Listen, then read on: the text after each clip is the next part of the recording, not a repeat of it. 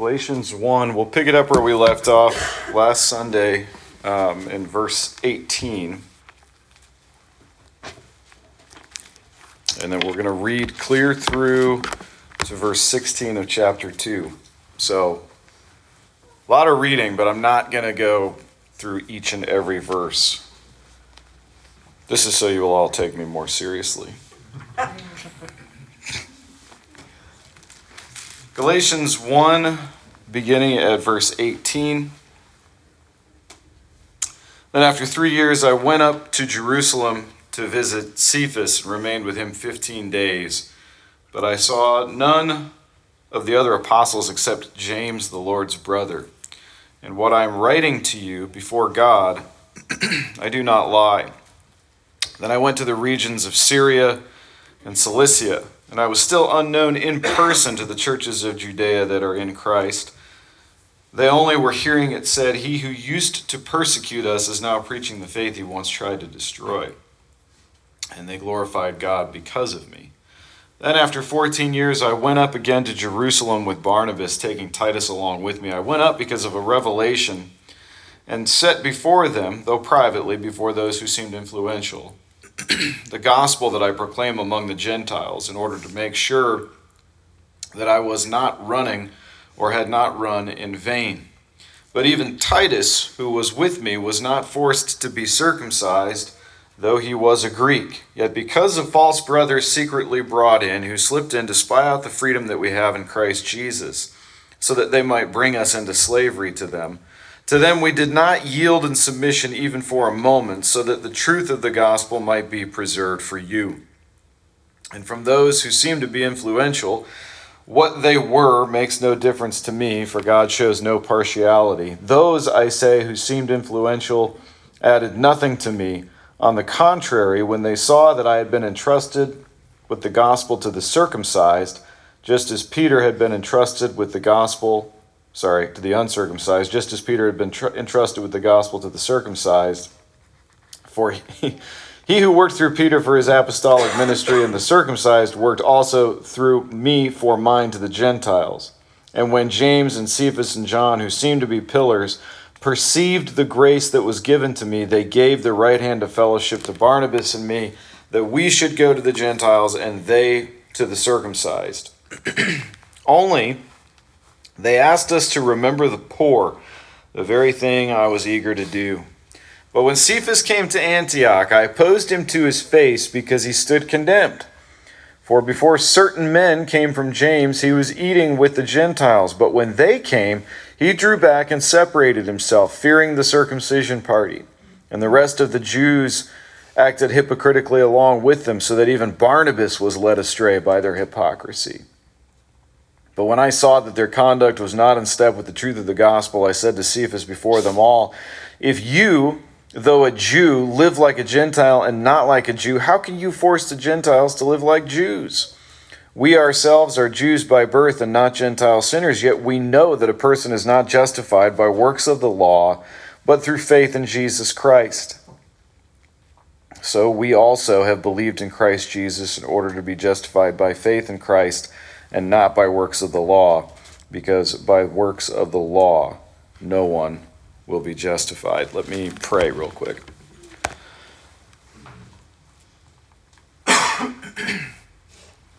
Our God, we thank you for this time this morning that we've had to worship you, to greet one another, and be encouraged just by being in the company of other Christians.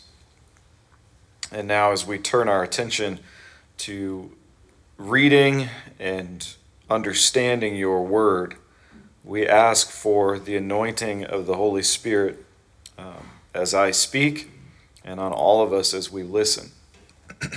It would be breathtakingly pointless for us to gather here and read these words and for me to talk for half an hour about these words if you, Holy Spirit, aren't in our midst making these things meaningful to us in our hearts. So please, we pray, move through this congregation so that we might be encouraged to hold fast the word of life and to let go of those things which don't make for life and peace. We love you and we trust you. In Jesus' name, amen.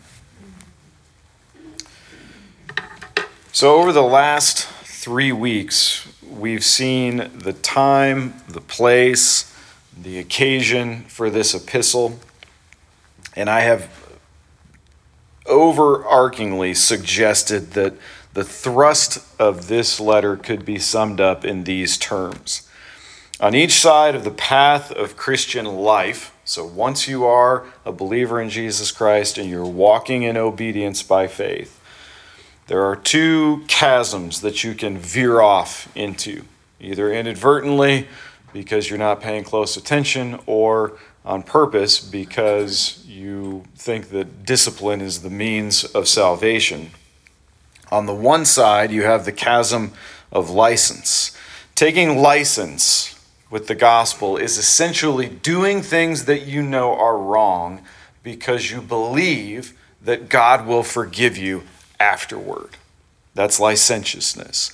So the licentious person thinks that faith is not a matter at all of how they conduct themselves, because Jesus died to cleanse them of whatever unrighteousness they might possess or garner through their actions. The attitude at work in the licentious is the same attitude that's at work in a very wealthy person when they commit a misdemeanor offense, because they know paying for it's no problem.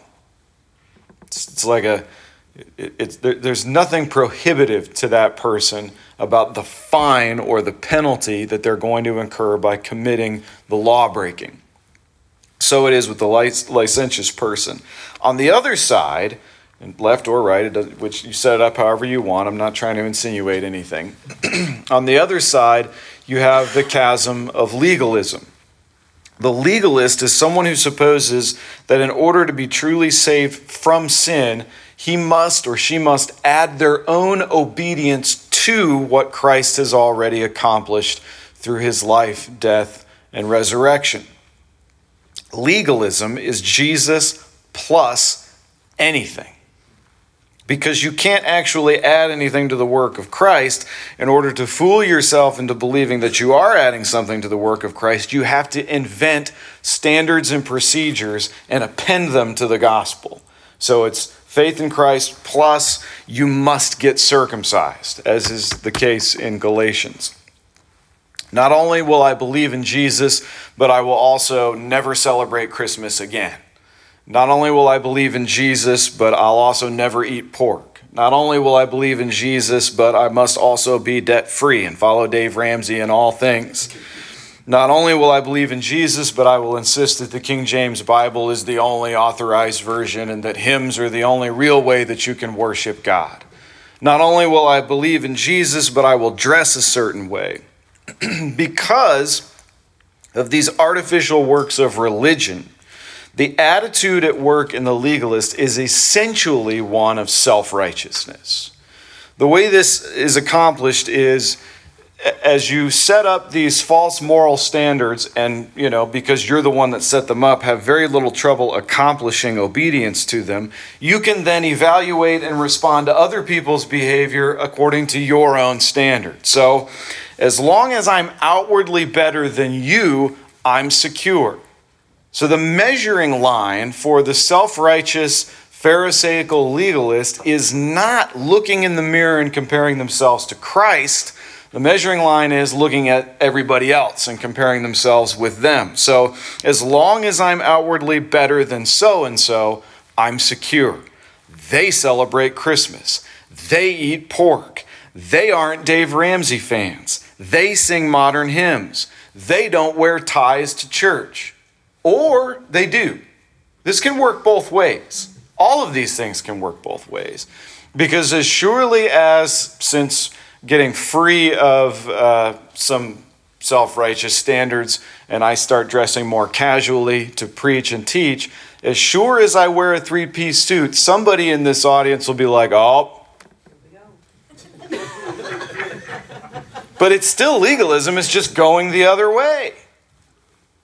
It's a very, very wide chasm that you can fall into. This way of operating does not lead the legalist to self-evaluation. It leads them to criticize everyone around them. That's the self-righteous path to feeling good about yourself. Find everything wrong with everyone else and content yourself that you're not as bad as they are. What do you think happens when you append your own moral system to the gospel and make everybody else the standard of whether or not you're truly obedient? What happens is you replace a relationship with Jesus with all kinds of man-made religious nonsense that's nowhere in Scripture, but it's not a problem because you're morally superior according to your own standard. So Paul writes this letter and he says, I'm astonished that you are so quickly deserting him. What you forsake, either on the side of license or on the side of legalism, what you forsake is your own authentic, genuine, personal relationship with Jesus Christ, and you trade it for something meaningless and worthless. So last week, we looked at one of the defining characteristics of somebody who is in relationship with Jesus Christ. What it is they actually believe the gospel. Look over here. Don't look over there. I knew this would happen eventually. We got to get a door up there. Help me remember. Yeah, nice squeaky click. To say the difference is they actually believe the gospel is not terribly descriptive. So the way that Paul puts it is he talks about his former manner of life in Judaism. So what I said last week was the way you can know you believe the gospel is by answering this question. Do I have a former life? Or do I only have this one? And I'm not talking about I used to smoke crack, but now I don't. I'm not talking about I used to sleep around, but now I'm married. And I'm not talking about I used to wear ties to church, but I don't anymore. That's not necessarily a former life. Things like that might be features of a former life, but we're talking about something else. And this is why a former life is actually kind of a bittersweet thing. You're glad that you have a former life, but at the same time, you wish you didn't. Because memories of how you used to live will make you melancholy, a little embarrassed, and mark you with a certain amount of regret. Amen? Thankfully, you've changed. You used to walk in the darkness of perpetual loneliness and isolation or people-pleasing, and in spite of however many companions you had, you never really felt like you had fellowship. When you come into relationship with Jesus Christ, you gain a companion who sticks closer than a brother. A real relationship with somebody who is not constantly judging you. You used to be fearful of God because you knew that his judgments were just, and you had a pretty good idea that you weren't going to pass muster. But now you draw near to the throne of grace with confidence, with boldness. This is a former life. You used to find comfort in comparing yourself with those other stupid, lazy, selfish people, but now you find comfort in knowing that in spite of your stupidity, your laziness, your selfishness, and your hypocrisy, Jesus loves you. So today we read this extensive personal history from Paul, which is the longest narrative text in any of the epistles. And Paul is doing a couple of things through this narrative. First, he's authenticating his apostleship to his writers. He's making sure they understand I'm not less than an apostle just because I wasn't there when Jesus fed the 5,000. I'm not less of an apostle just because I wasn't there when he walked on water. So those aren't necessarily the features of whether or not you're an apostle. Second thing he's doing is he's demonstrating how pervasive the danger of legalism is. So let's get to work. The last 6 verses of chapter 1 describe how Paul came to know Peter, and as a result, Paul's conversion became known to the churches in Judea, in Israel. We're just going to pick it up in chapter 2. And if you think I'm phoning in the last half of chapter 1, you're welcome to preach next week. But you have to keep it to Galatians 1:18 through 24. Good luck. Then after 14 years, this is chapter 2. Was that passive-aggressive? Yeah. I shouldn't be passive-aggressive from the pulpit. Yeah, right. So now I definitely need some affirmation from an elder. Do we have an elder? Am I forgiven for the Where are our elders? Lee, thank you. Appreciate that. After 14 years, I went up again to Jerusalem with Barnabas, taking Titus along with me. I went up because of a revelation to set before them, though privately, before those who seemed influential, the gospel that I proclaim among the Gentiles, in order to make sure that I was not running or had not run in vain. So Paul's describing how he went about making sure that the gospel he had received by direct revelation from Jesus Christ, which is a curious way to receive the gospel, and I said last week, that's not prescriptive, that's descriptive. We should not expect or anticipate that we're going to get direct revelation from Jesus Christ through an audible voice or a vision or anything like that. And I'll add this week, if you do, you must bring your vision or whatever God told you audibly into submission with what's already here. And if it doesn't line up, then you might need counseling or psychotherapy. So he's saying,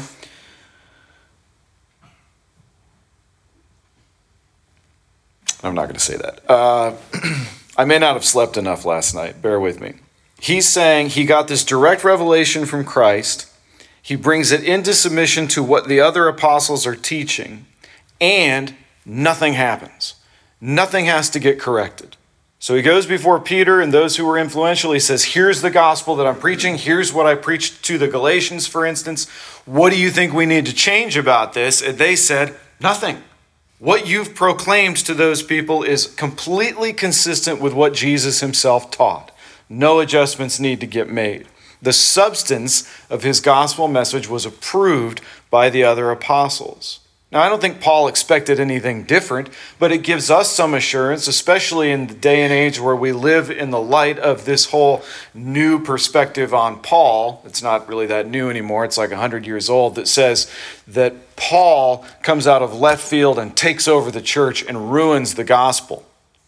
There's a lot of people that believe that. It's nice to know that Paul can say, no, I submitted my gospel to the other apostles and they agreed with it. So, check, that's done. Doesn't get corrected. Verses 3 through 10 said, even Titus, well, I'm just going to read 3 through 5 for the sake of time. Even Titus, who was with me, was not forced to be circumcised, though he was a Greek. Yet because of false brothers secretly brought in, who slipped in to spy out our freedom that we have in Christ Jesus, so that they might bring us into slavery, to them we did not yield in submission even for a moment, so that the truth of the gospel might be preserved for you. So now we cut to the chase. Titus, obviously Greek name, not a Jew, a Gentile, was not compelled to be circumcised, nor was he compelled, we can assume, to obey any of the other ceremonial laws. He was along for the trip. They had their chance to point at him and say, unclean, and they didn't do it. Nobody said that. This was the opportunity for the church in Jerusalem and all those there who were Jews to make a demand of a Gentile convert and say, if you're going to be a Christian, you have to do this and this and this and this. And none of that happened. None of that got said. So, two things are evident. One, Paul's gospel was not corrected. That means the gospel he preached to the Galatians was biblical.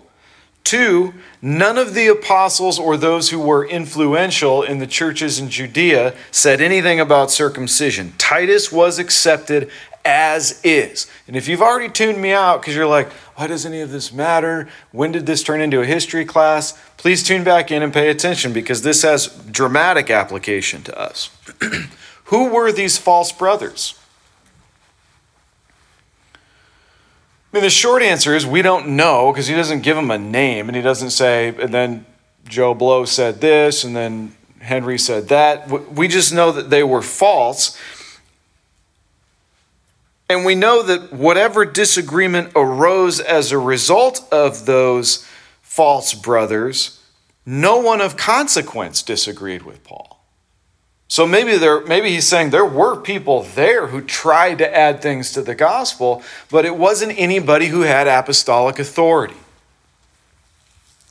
What were they trying to make everyone do? Well, they were trying to make everyone keep the ceremonial law. Explanation is in order, and I'll be honest with you. The only test that I administered to determine whether or not I was going to go through this morning was I asked my son, who has been through this at least 3 times, what are the 3 types of law? And he was like, don't know. And that's fine. You don't have to know, because I'm going to teach you right now what the 3 types of law are. Because if I just say they were trying to get Titus or whoever to obey the ceremonial law, that means nothing to you if you don't know what the ceremonial law is, right? All right, so here we go. There are generally accepted to be, in the first 5 books of your Bible, the books of Moses or the Pentateuch, there are generally accepted to be 613 laws. So if you go through and count them, it's not 613 verses, but it's give or take 613 different laws on how the people of God were supposed to conduct themselves after coming out of Egypt. The laws can be separated into 3 categories. If you're taking notes, ready? I'll just give them all 3 to you and then I'll talk about them. First, you have the moral law. Second, you have how long does it take to write moral? Second, you have the judicial law. Third, you have the ceremonial law. So those are the 3 categories that I'm saying you can break those 613 commandments up into. Some of them would go under moral, some of them would go under judicial, some of them would go under ceremonial. The moral law is best summed up in the 10 commandments. Moral law. First 5, love God. Second 5, love your neighbor. So don't worship your kids, worship God. Don't take the Lord's name in vain. Love God, right? Second, don't lie, cheat, steal, murder, bear false witness. Love people. And Jesus sums them up that way. The great commandment is love the Lord your God with all your heart, soul, mind, and strength. Love your neighbor as you love yourself, which he then later, through John, adapts into love your neighbor as I have loved you. Right? That's the moral law. Second, you've got the judicial law. This is my favorite of the 3. Just the way my mind works. The judicial law deals with societal standards. So, if your cow tramples somebody else's employee, this is how you deal with it. God lays it all out. Right? If you run into a slavery situation, here's how you deal with it. Here's how you deal with adultery. Here's how you deal with somebody stealing from you. There are clear instructions given for the administration of justice in the event that the moral law is transgressed, or in the event you suffer some loss through nature, through providential means, right? That's judicial law. Third, you have the ceremonial law, which prescribed worship and set the people of God apart from the pagan nations that surrounded them. So get out a piece of paper. We're going to take a test. I'm just joking. We're not going to do that. Ceremonial law said, dress this way, eat only these foods, circumcise your sons on the 8th day. If you sin this way, kill that animal. If you sin that way, kill this animal. That's the ceremonial law. What we will see as we progress through the book of Galatians is that that part of the law has been completely put away by the work of Christ. I can't say everything in one sermon, so you have to come back if you want to get a better understanding for what I'm talking about. The ceremonial law has been put away by the work of Jesus Christ. Period. It's done. Amen. Even Titus, who was with me, this is 2:3, Galatians 2:3. Even Titus, who was with me, was not forced to be circumcised, though he was a Greek. Yet because of false brothers secretly brought in, who slipped in to spy out our freedom that we have in Christ Jesus, so that they might bring us into slavery, to them we did not yield in submission for even a moment, so that the truth of the gospel might be preserved for you. Think with me what that means. There were these people who came in and tried to force us to do ceremonial law things. We didn't yield to them for a moment so that the gospel might be preserved. That means when you append things to the gospel, do not handle, do not taste, do not touch, moral requirements that aren't actually real, what you're doing is spending the gospel credibility for the sake of your own standards. The gospel is at stake.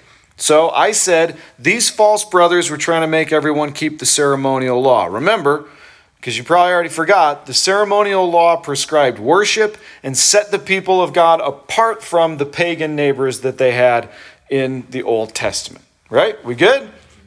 They were trying to reinstitute that. When Jesus meets the woman at the well in John 4, which is by far my favorite passage of Scripture in all the Gospels, she gets into this conversation with him because he says, she rolls up in the heat of the afternoon and he says to her, hey, would you draw some water because I'm thirsty? And she's like, why are you talking to me?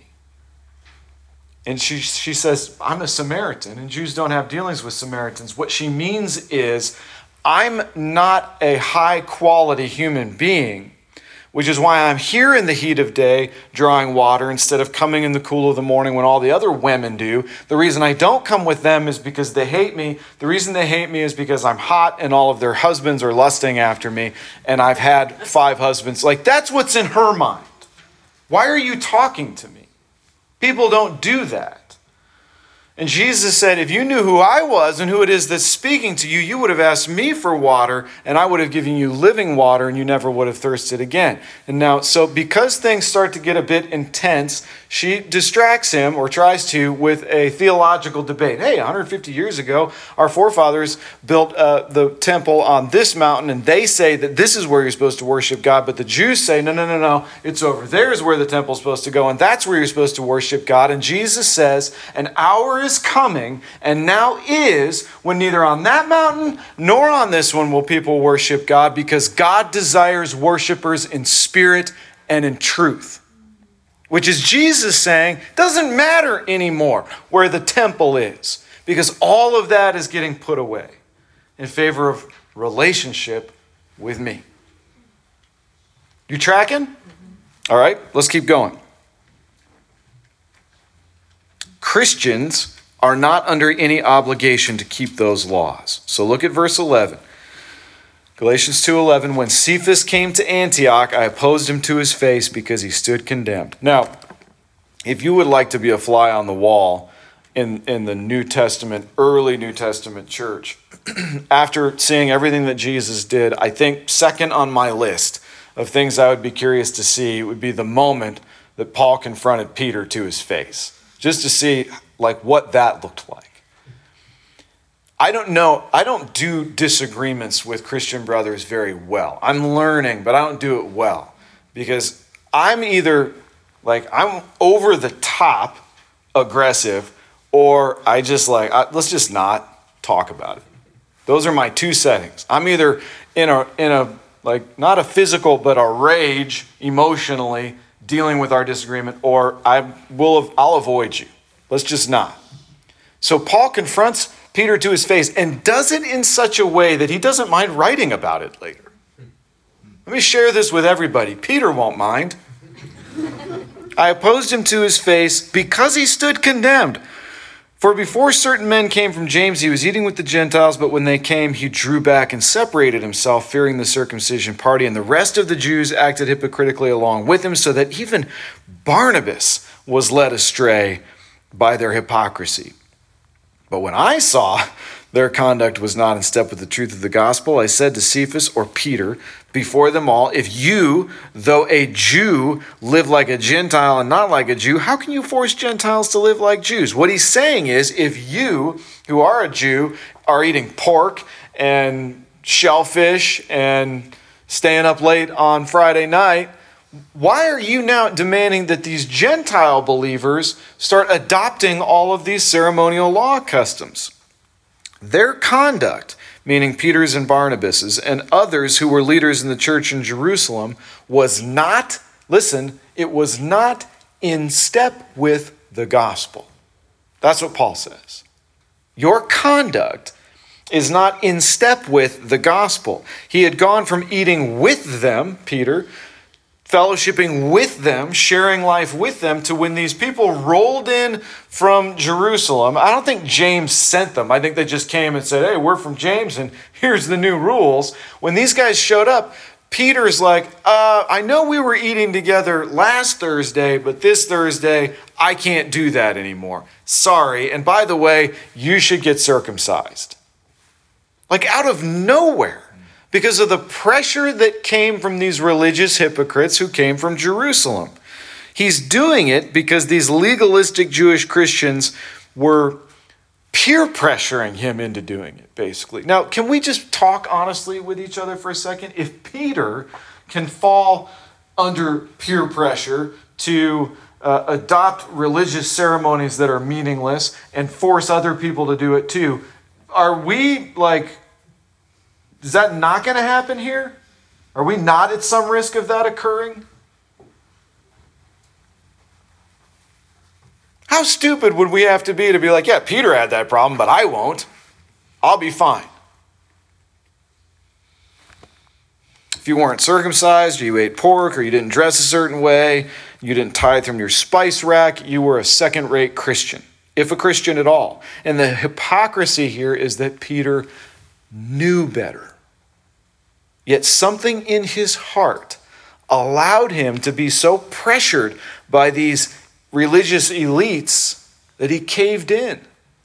We don't think that won't happen to us, do we? We've got to know that my heart, as prone to wander as it is certainly available to wandering into legalism. Yeah. So Paul confronts Peter publicly. I won't do that to you because unless you were a pastor and doing this, then I might have to confront you publicly. But I won't confront you publicly if I see you steering or veering into the ditch of legalism.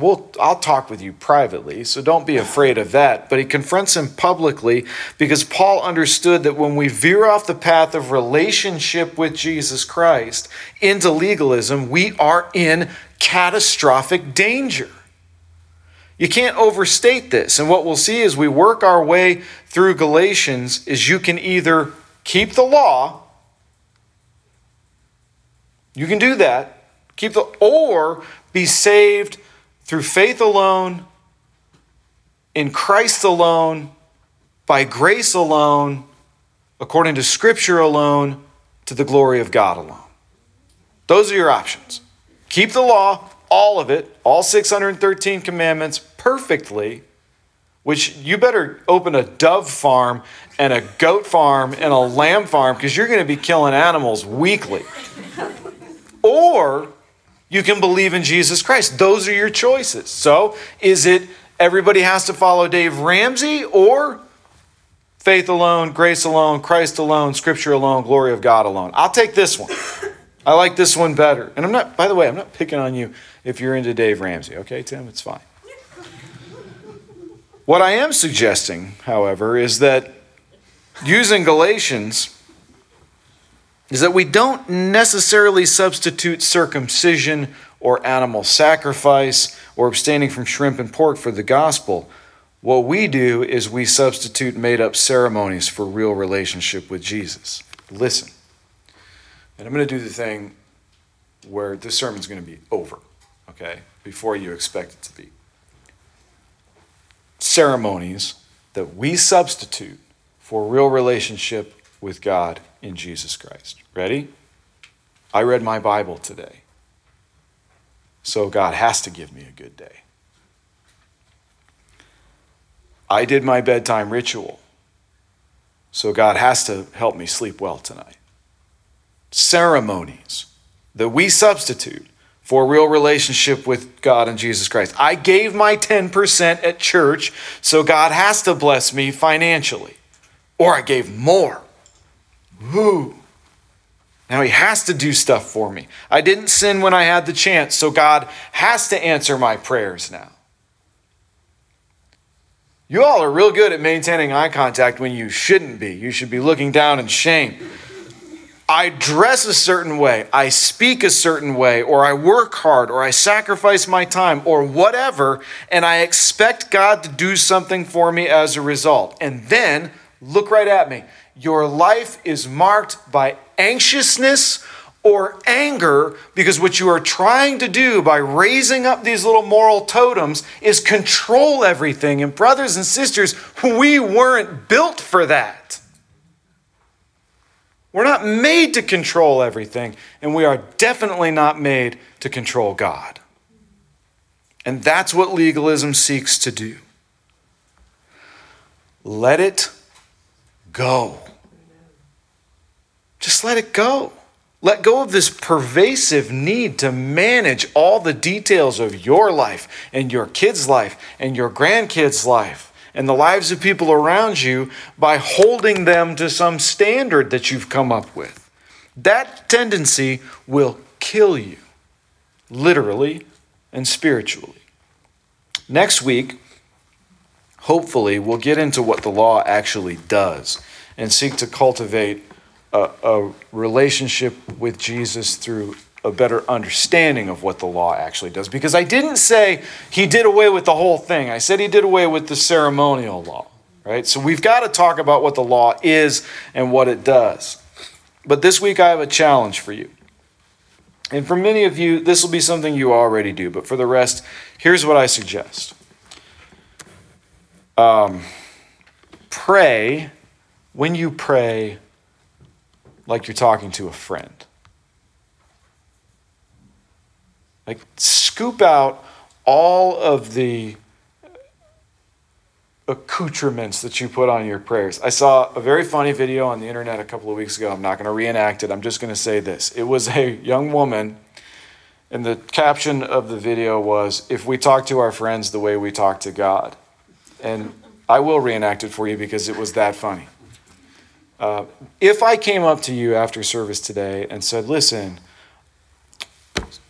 Jude, I just want you to know, Jude, that I really appreciate you being here, Jude. And I'm so glad you're here, Jude. And Jude, would you do me a favor and take out the trash, Jude?" And who talks like that? But we pray like that, right? So take out all of those accoutrements and just talk to Jesus like you're talking to a friend. Because that's what he is. If you're in Christ, he is your friend. Ask for forgiveness where you know you've sinned. Don't sit and imagine what might happen if you forget to mention one. The Holy Spirit will bring to mind things that you need to confess. Confess them and be done with it. Rigorous remembrance of all of your failings does not incline God's heart to you any more than genuine, authentic desire to fellowship with him does. So if something comes to mind that you need to confess, confess it. Worship. Ask for help where you need it.